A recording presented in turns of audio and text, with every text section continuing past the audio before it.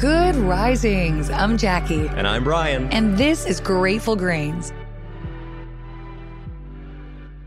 Welcome back. We're on our final day of our week talking drama.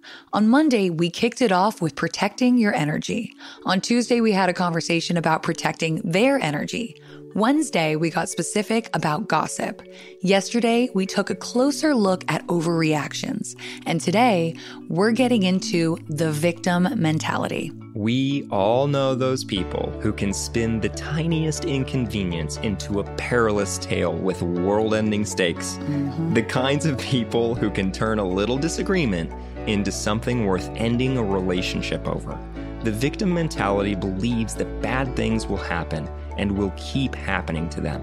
It believes other people and circumstances are always to blame, and it believes that any effort to create change will fail.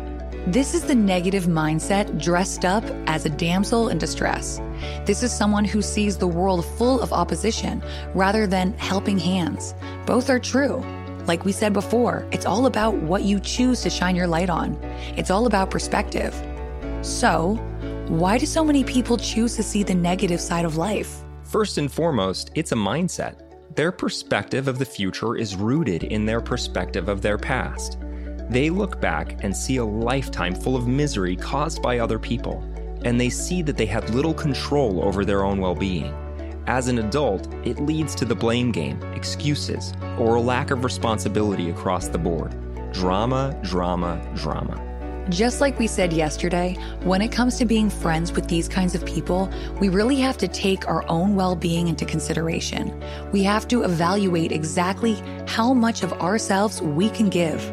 At the very most, we can be there to offer solutions. We can offer encouragement and validation.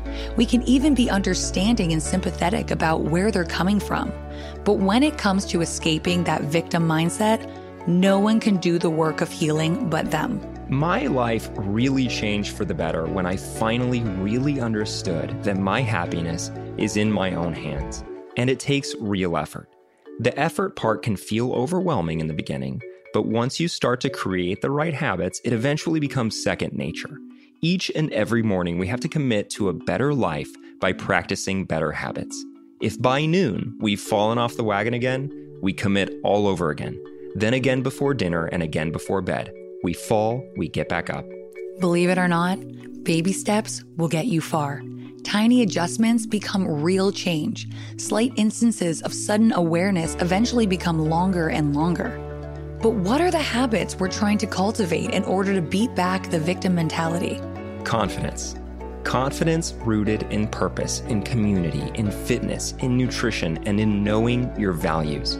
If you're new to Grateful Grains and you want to do a deeper dive on where to start this kind of healing journey, give our very first week ever, The Pursuit of Happiness, a listen. You may also want to look into week 3 on building confidence, week 8 on anxiety, week 10 on healing, week 11 on becoming mentally stronger, and week 12, which is called letting it go. All full of fantastic information that we use in our day-to-day lives, things that have really become second nature at this point. But we definitely both remember what it was like to be at square one, or square negative 25. But like we said, once we sort out exactly what we want, exactly what we need to change, we learn the tools we have at our disposal, it becomes easier and easier every single day.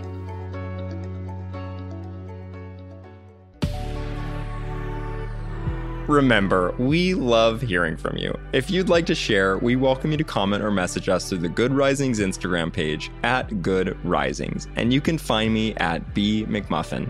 And you can find me at JacquelineMwood_1. Thanks for joining us this week as we talked drama. If you're enjoying Good Risings, show us some love with a good review.